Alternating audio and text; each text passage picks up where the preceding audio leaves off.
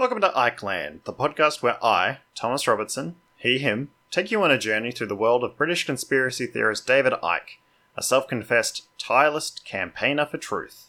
Tread carefully and follow me. In Ikeland, they lurk in every shadow and behind every corner. The lizard men who rule the world need human blood to maintain their human disguises, so for your own safety, keep your hands and feet inside the podcast. Welcome back, everyone. I hope everyone has had a good week. I'm good. Thank you for asking. Just picked up a copy of Trust the Plan, The Rise of QAnon and the Conspiracy That Reshaped the World by Will Sommer. Looking forward to diving into that over the weekend. Should be a good read. This is the second part of our look at David Icke's interview with Baptist De Pape. I like putting a little accent on that. Let's jump back in where we left off.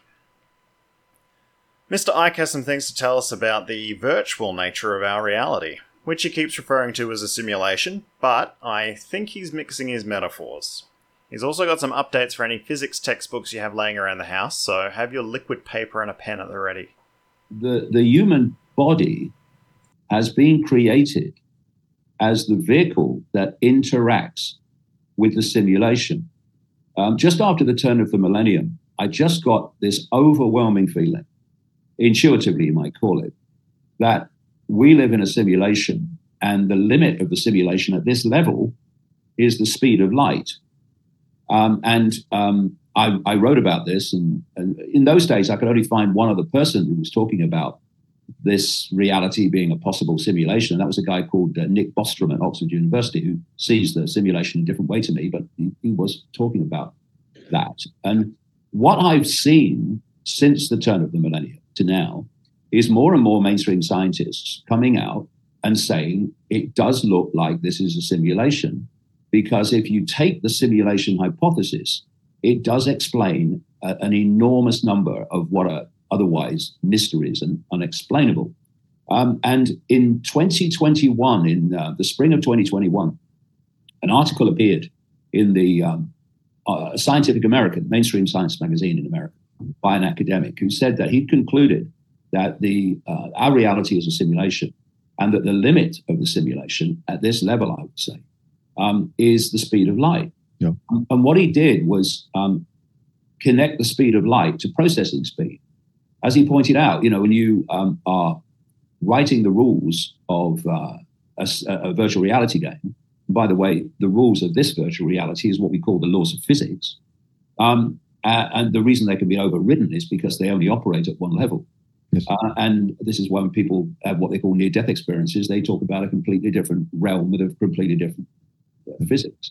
And what he was saying is you can write the rules of your virtual reality game, but you're still going to be limited by the processing speed you're dealing with. And he would liken the speed of light to the processing speed. I've been saying since, for 25 years, must be, the speed of light is a myth in terms of it being the fastest speed possible. It's pedestrian. Icke misunderstands the simulation hypothesis, or at the very least, he's misusing it to give his own point some credibility. Icke speaks of it as if the people experiencing the simulation also exist outside of it, or are able to leave, like in the film The Matrix. In the simulation hypothesis, as proposed by Nick Bostrom, the people in the simulation are being simulated as a part of the simulation. The simulation is run by humans with advanced computational resources, sometime in the distant future, to study their ancestors, who would be us. This may seem like a trivial distinction, but it isn't trivial when Icke is using an idea or information he is incorrect about as evidence in support of his own theories. Icke's millennial epiphany about the simulation isn't nearly as profound as he makes it sound here either, when you remember that The Matrix came out in 1999, to widespread acclaim and massive, wild popularity. The film was firmly a part of the zeitgeist, with imitators and parodies everywhere. It would be extremely difficult for Icke to avoid it in the early 2000s. Icke isn't claiming here that the idea that we are experiencing a false reality originated with him, so I won't bore you with a long list of religions and philosophers who have proposed the same thing. It's far from a new idea, however, going back thousands of years. For one example, in the 1st century AD, Gnostic groups believed that the physical universe in which we live is an imperfect lower plane of existence made by an imperfect lesser God who is ignorant of his own origin as a part of the greater perfect Godhead. Human beings carry a divine spark which must escape the physical world and reunite with the Godhead, which is the really real reality, by achieving gnosis, knowledge of their true divine origin. I've greatly simplified an explanation of Gnosticism here for the sake of brevity, and it should go without saying that all of the Gnostic groups have their own interpretations and differences. Judging by his comments earlier about the cult's plan to prevent us from reaching a greater or higher consciousness, Icke's idea of the simulation seems to be closer to the ideas of a false reality as proposed by groups such as the Gnostics than the ideas proposed by Nick Bostrom in his thought experiment. The article from Scientific American, which Icke cites, is an opinion piece called "Confirmed, We Live in a Simulation," which was honestly a pretty interesting read. I really enjoyed reading that one. The author, Fawad Khan, there's no way I'm pronouncing that right, Fawad Khan does propose that the speed of light is the processing speed of the universe, as Icke states. Khan also proposes an explanation for consciousness which Icke fails to mention. The only reason I mention it is that it dovetails so neatly into the master plan of the cult that I can't help but feel what a missed opportunity for Icke it was not to mention it. Icke doesn't reveal the master plan of the cult until the end of the interview, so I won't spoil the surprise. Instead, I'll just present Khan's hypothesis regarding the origins and purpose of human consciousness without comment. Khan proposes that human consciousness is the data from the simulation, which is of interest to whoever is responsible for the simulation. Consciousness is experience, produced by us but not for us, but rather for the benefit of the simulators. Sit with that thought, let it stew, let it digest. It's going to make Icke kick himself later. The other thing about the article worth mentioning is the praise it lavishes on Elon Musk as an intellectual and as a champion of the simulation hypothesis. This is funny and a little bit ironic because Icke hates Elon Musk, and it's more or less the next thing he goes on about. Isn't it ironic that Elon Musk hijacked that name, Tesla? Yeah, but I mean, nothing about Elon Musk is to be taken on face value. I mean, you will see even the alternative media say that he's a co-founder of Tesla. He never was. Yes. It was founded before he got involved, and he manipulated the founders out of the game. And part of that deal was that he would be able from then on to call himself a co-founder of Tesla, which he never was. I mean, his whole background is full of deceit. He gets enormous funding from let's say the government, quote unquote. I mean, billions. So he must have very powerful friends, Mr. Musk. Well, I mean, if you want to talk about Musk, I mean, it's an interesting story. First of all, you're absolutely right. His companies survive and prosper from massive government money input, in other words, from the people. And when you look at this cult agenda, his companies are advancing, every company he's got is advancing an element of it. I've mentioned Neuralink. He came out a few years ago and said AI could be the end of humanity. He also said, by the way, long after I did, by the way, that there's a very good chance that this is a simulation. I would say that from the level of the network that Musk comes from, he knows it's a simulation.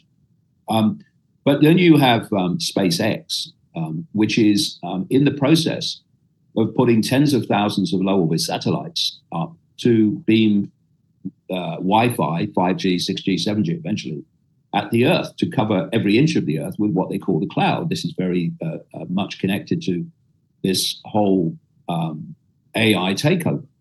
And then you've got Tesla, which is promoting massively the electric car agenda.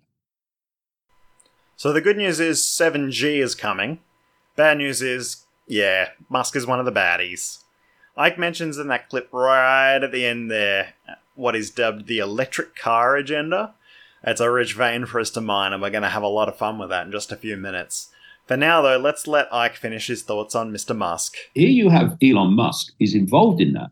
He's involved in Neuralink, connecting the brain to computers. They're supposed to be starting human trials soon. And you have him putting these satellites up, which is creating the cloud, which is going to allow the communication system to have this control system, including autonomous vehicles. And he's everywhere. And my question is this. People say, oh, well, Musk must be in favor of free speech because he's bought Twitter. And he's put out these Twitter files that are showing that the deep state in America, not least America, has been dictating what can appear on Twitter and who can appear on Twitter. Okay, so what does that tell you? What that confirms, because we knew all that anyway, but what it confirms is that the deep state controlled Twitter as it controls, indeed created Google, which owns YouTube, and Facebook, which was also a cult creation. So what do they want?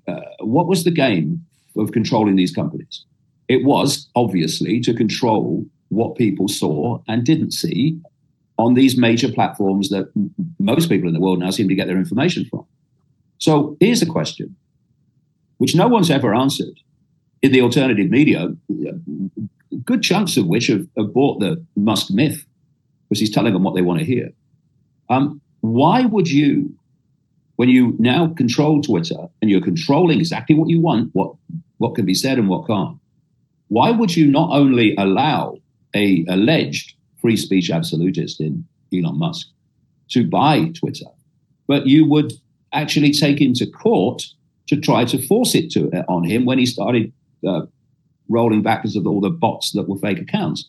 It makes absolutely no sense. It certainly makes no sense when the other companies that he's fronting up are all advancing this cult agenda quite blatantly. So one of the things that I say to people is never judge something unless your previous research shows you it's not true or shows you what's going on.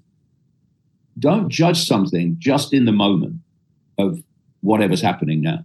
Yes. Just sit back and see where it goes. And then you'll see why it makes no sense and what the agenda really is. Yes. And,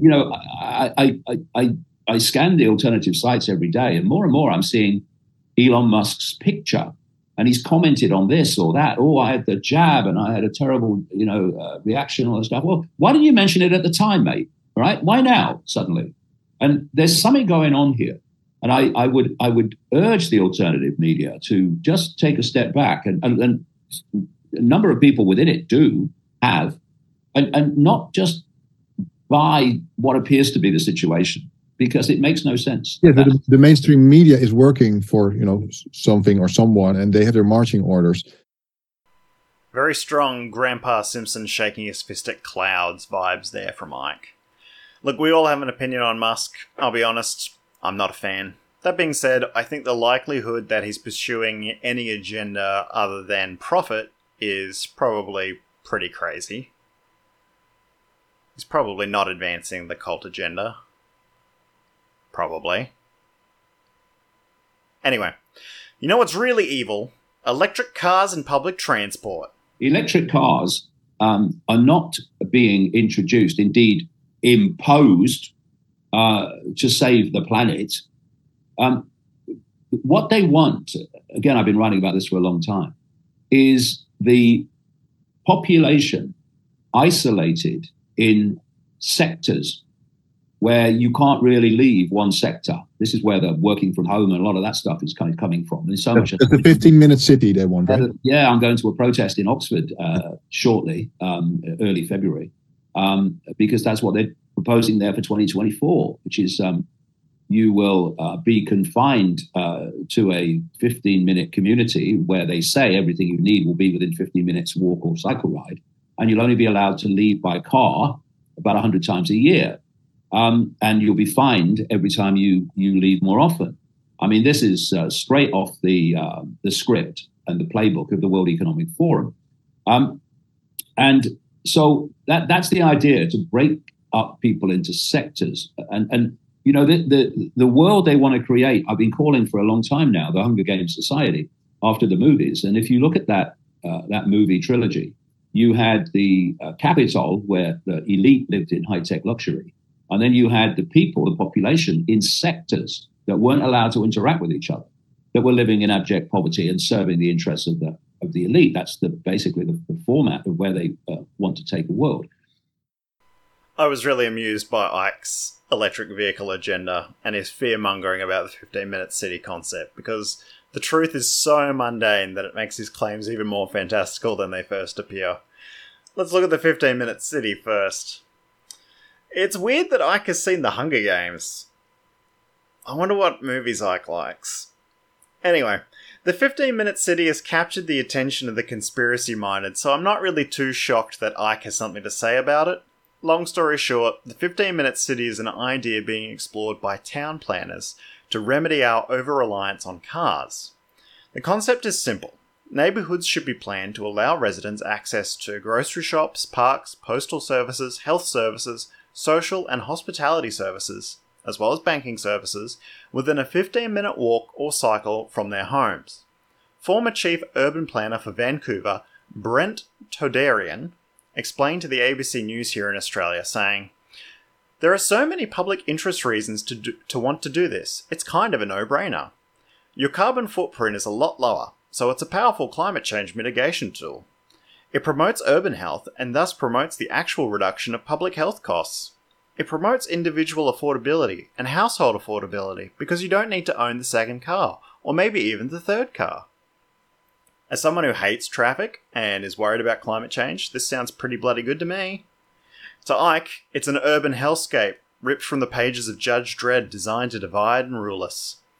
Oxford City Council are planning to install traffic filters on key roads which will monitor car usage and fine drivers up to £70 for travelling between neighbourhoods. These filters are cameras, not physical barriers, which will monitor licence plates and issue fines, but will only operate between the hours of 7 a.m. and 7 p.m. Monday to Saturday. Exemptions will be provided for private vehicles operated by carers, drivers living with a disability, as well as business and emergency vehicles. Buses, taxis, scooters, and pedestrians will all be able to travel through the filters for free. Additionally, Oxford residents will be able to apply for permits to travel through the filters for up to 100 days a year, and Oxfordshire residents can apply for permits to travel through the filters up to 25 times a year. Importantly, travel around Oxford via alternative routes will be allowed at any time. These filters will only be in operation on 6 streets in Oxford. The plan is to incentivise the use of public transport instead of private vehicles. Oxford City Council aimed to reduce traffic in the city centre where congested traffic is currently impacting the viability of public transport. No mention of teenagers battling to death for our entertainment, unfortunately. When you look into the details, and you don't believe the scary narrative Icke is pushing, Oxford City Council's plan is sensible and honestly pretty mundane. Is it really any more exciting than hours restricting parking in parts of your city? Unfortunately, this hasn't stopped people sending death threats to Duncan Enright, Oxfordshire County Councillor and Cabinet Member for Travel and Development Strategy. Also, there's 4 Hunger Games movies, not 3, so put that in your pipe and smoke it, Dave. Icke opposes the traffic filters as he sees them as a way for the few to control the many. Icke values individual freedom and believes that individual freedom should never be curtailed for the benefit of the majority. He is, of course, also deeply suspicious of anything that even looks like control and restriction of anything by the government or the cult. The right of motorists to drive without restriction, contributing to traffic and air pollution, versus the right of everyone in the community to cleaner air and less traffic has been the subject of discussion for decades. I'll read some excerpts here from Chapter 10 of a book called It Doesn't Have to Be Like This, an impassioned book about environmentalism and policies of the Green Party in the UK.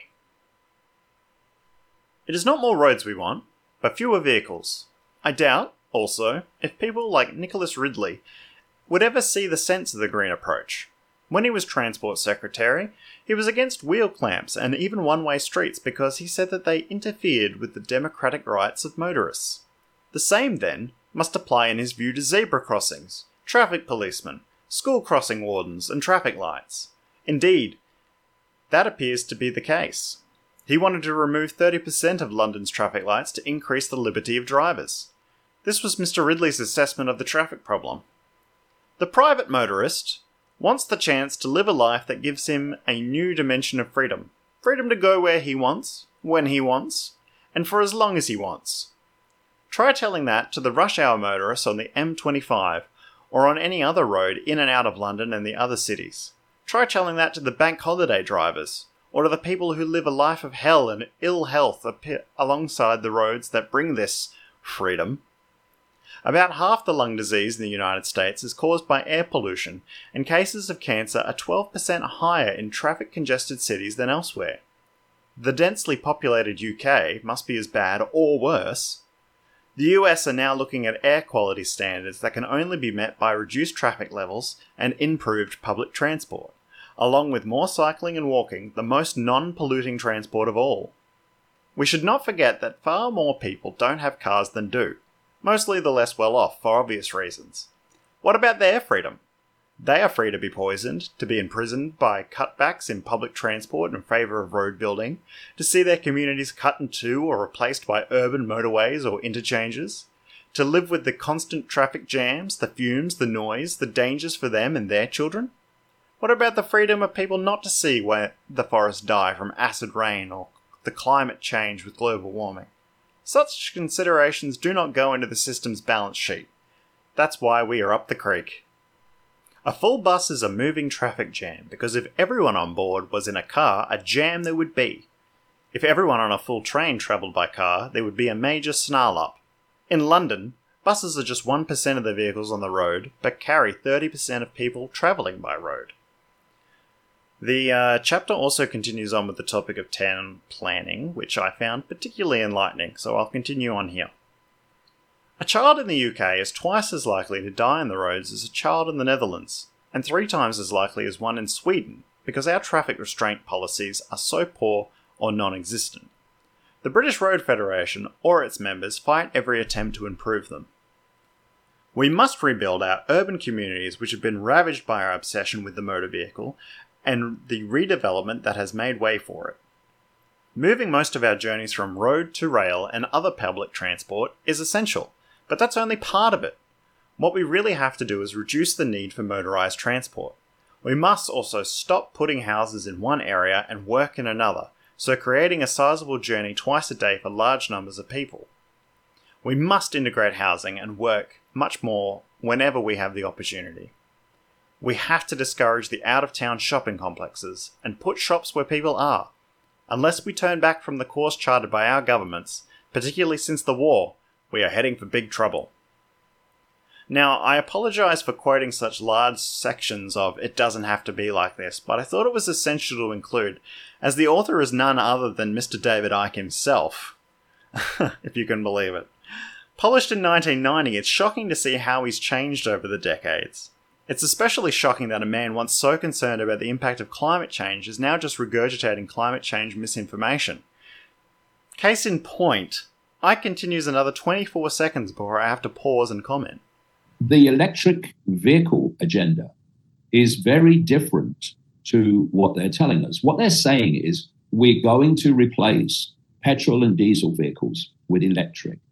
Well, first of all, they're saying because electric saves us from the evil of carbon dioxide, which is actually the gas of life, without which we'd all be dead.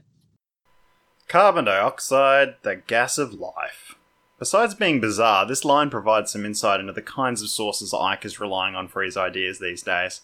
When I was researching this episode of the pod, that phrase was bouncing around in my brain because when he said it, it just stuck out like a sore thumb.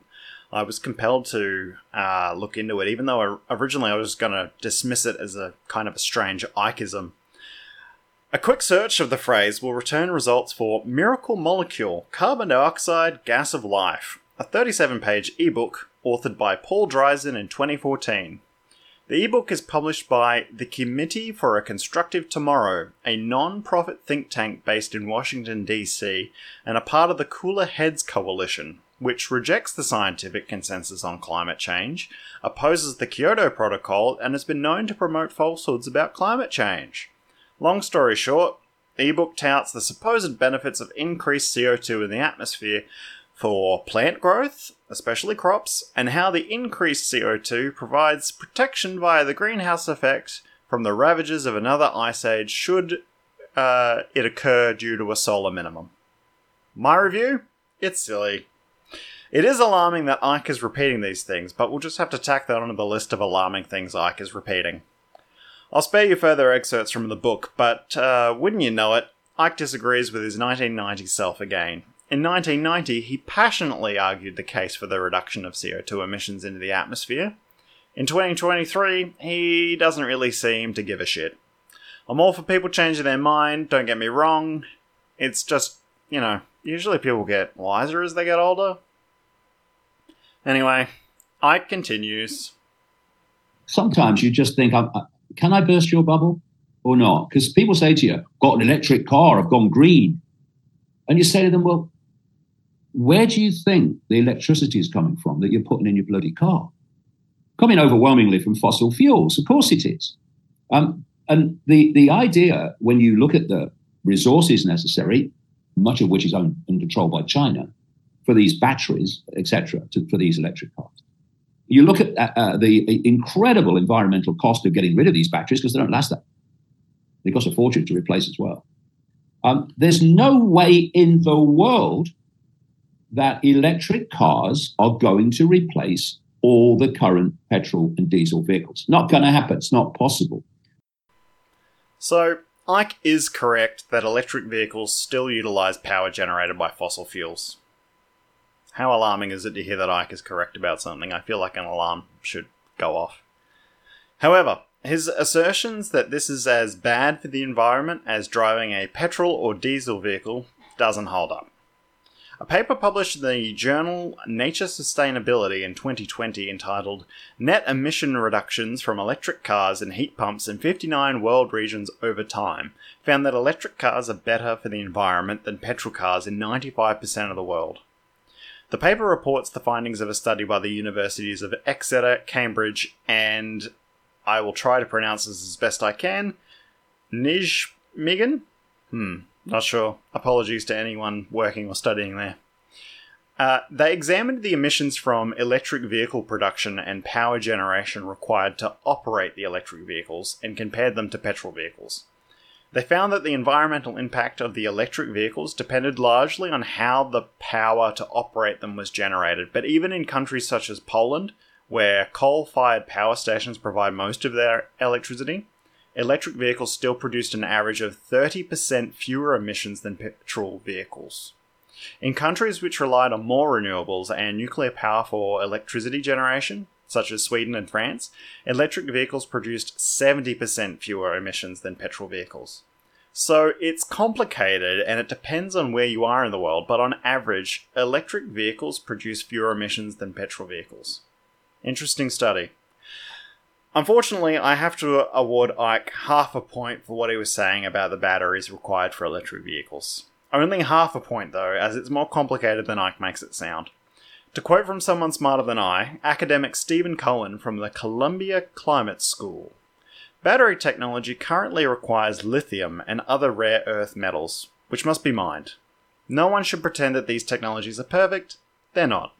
Reporting last year in the New York Times, Hiroko Tabuchi and Brad Plummer observed that, like many other batteries, the lithium-ion cells that power most electric vehicles rely on raw materials, like cobalt, lithium, and rare earth elements, that have been linked to grave environmental and human rights concerns.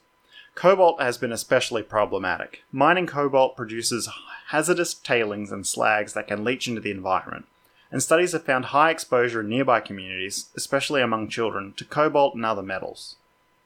Extracting the metal from their ores also requires a process called smelting, which can emit sulfur oxide and other harmful air pollution.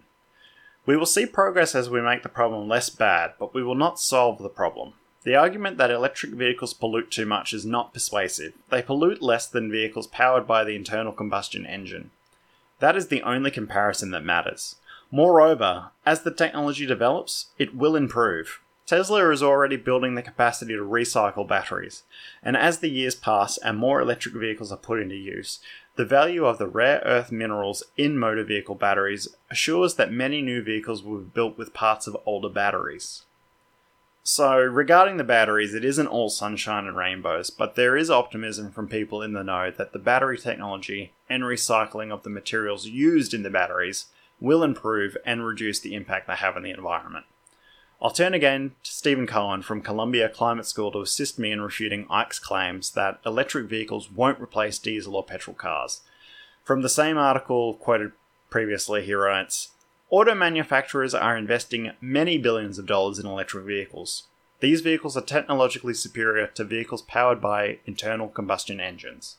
They need less maintenance and have already proven their attractiveness in the marketplace. It's hard to lie about EVs on social media when your neighbour has one parked in her driveway.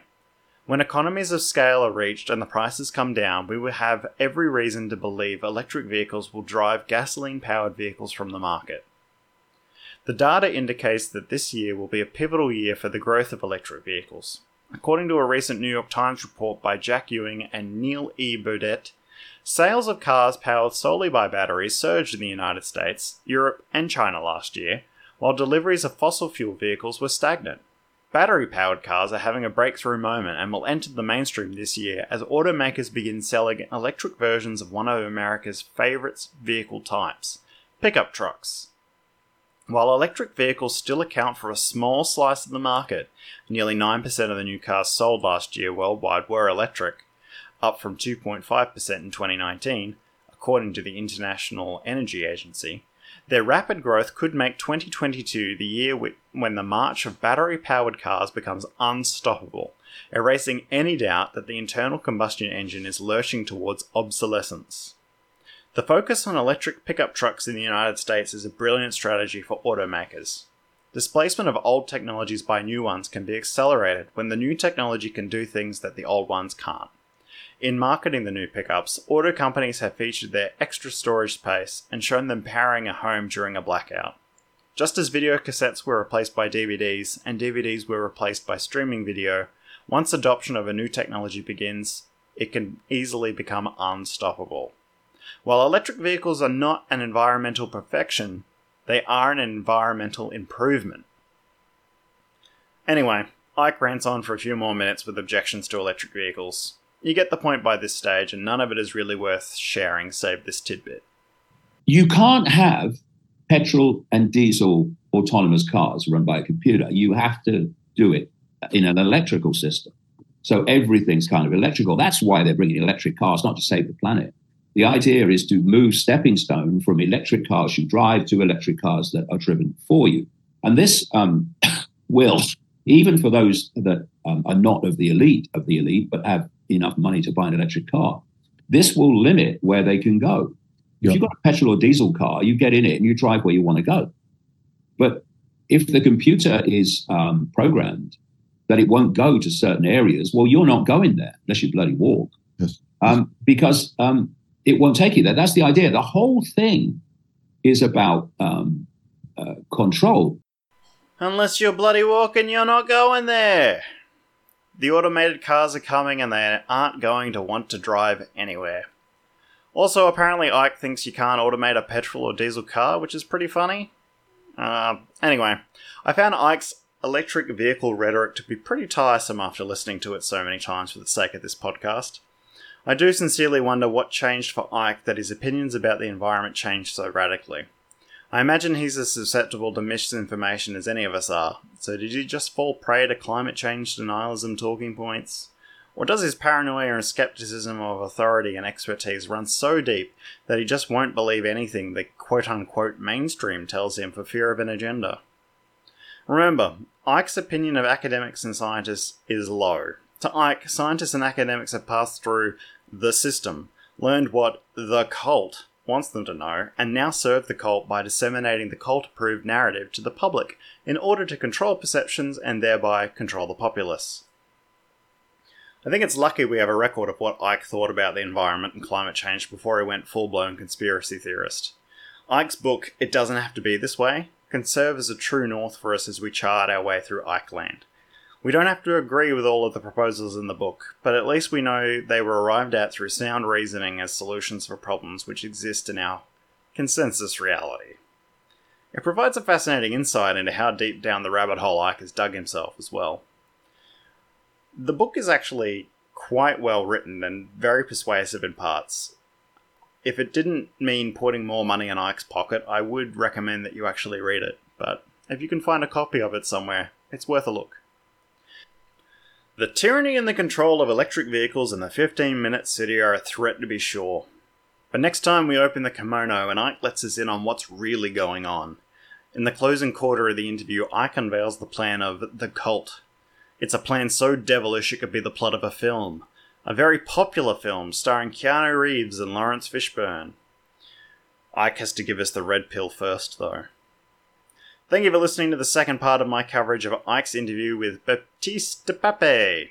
If you'd like to contact me, you can email me at ikelandpodcast@gmail.com. Thanks for listening. Until next time, carbon dioxide is the gas of life. Good night.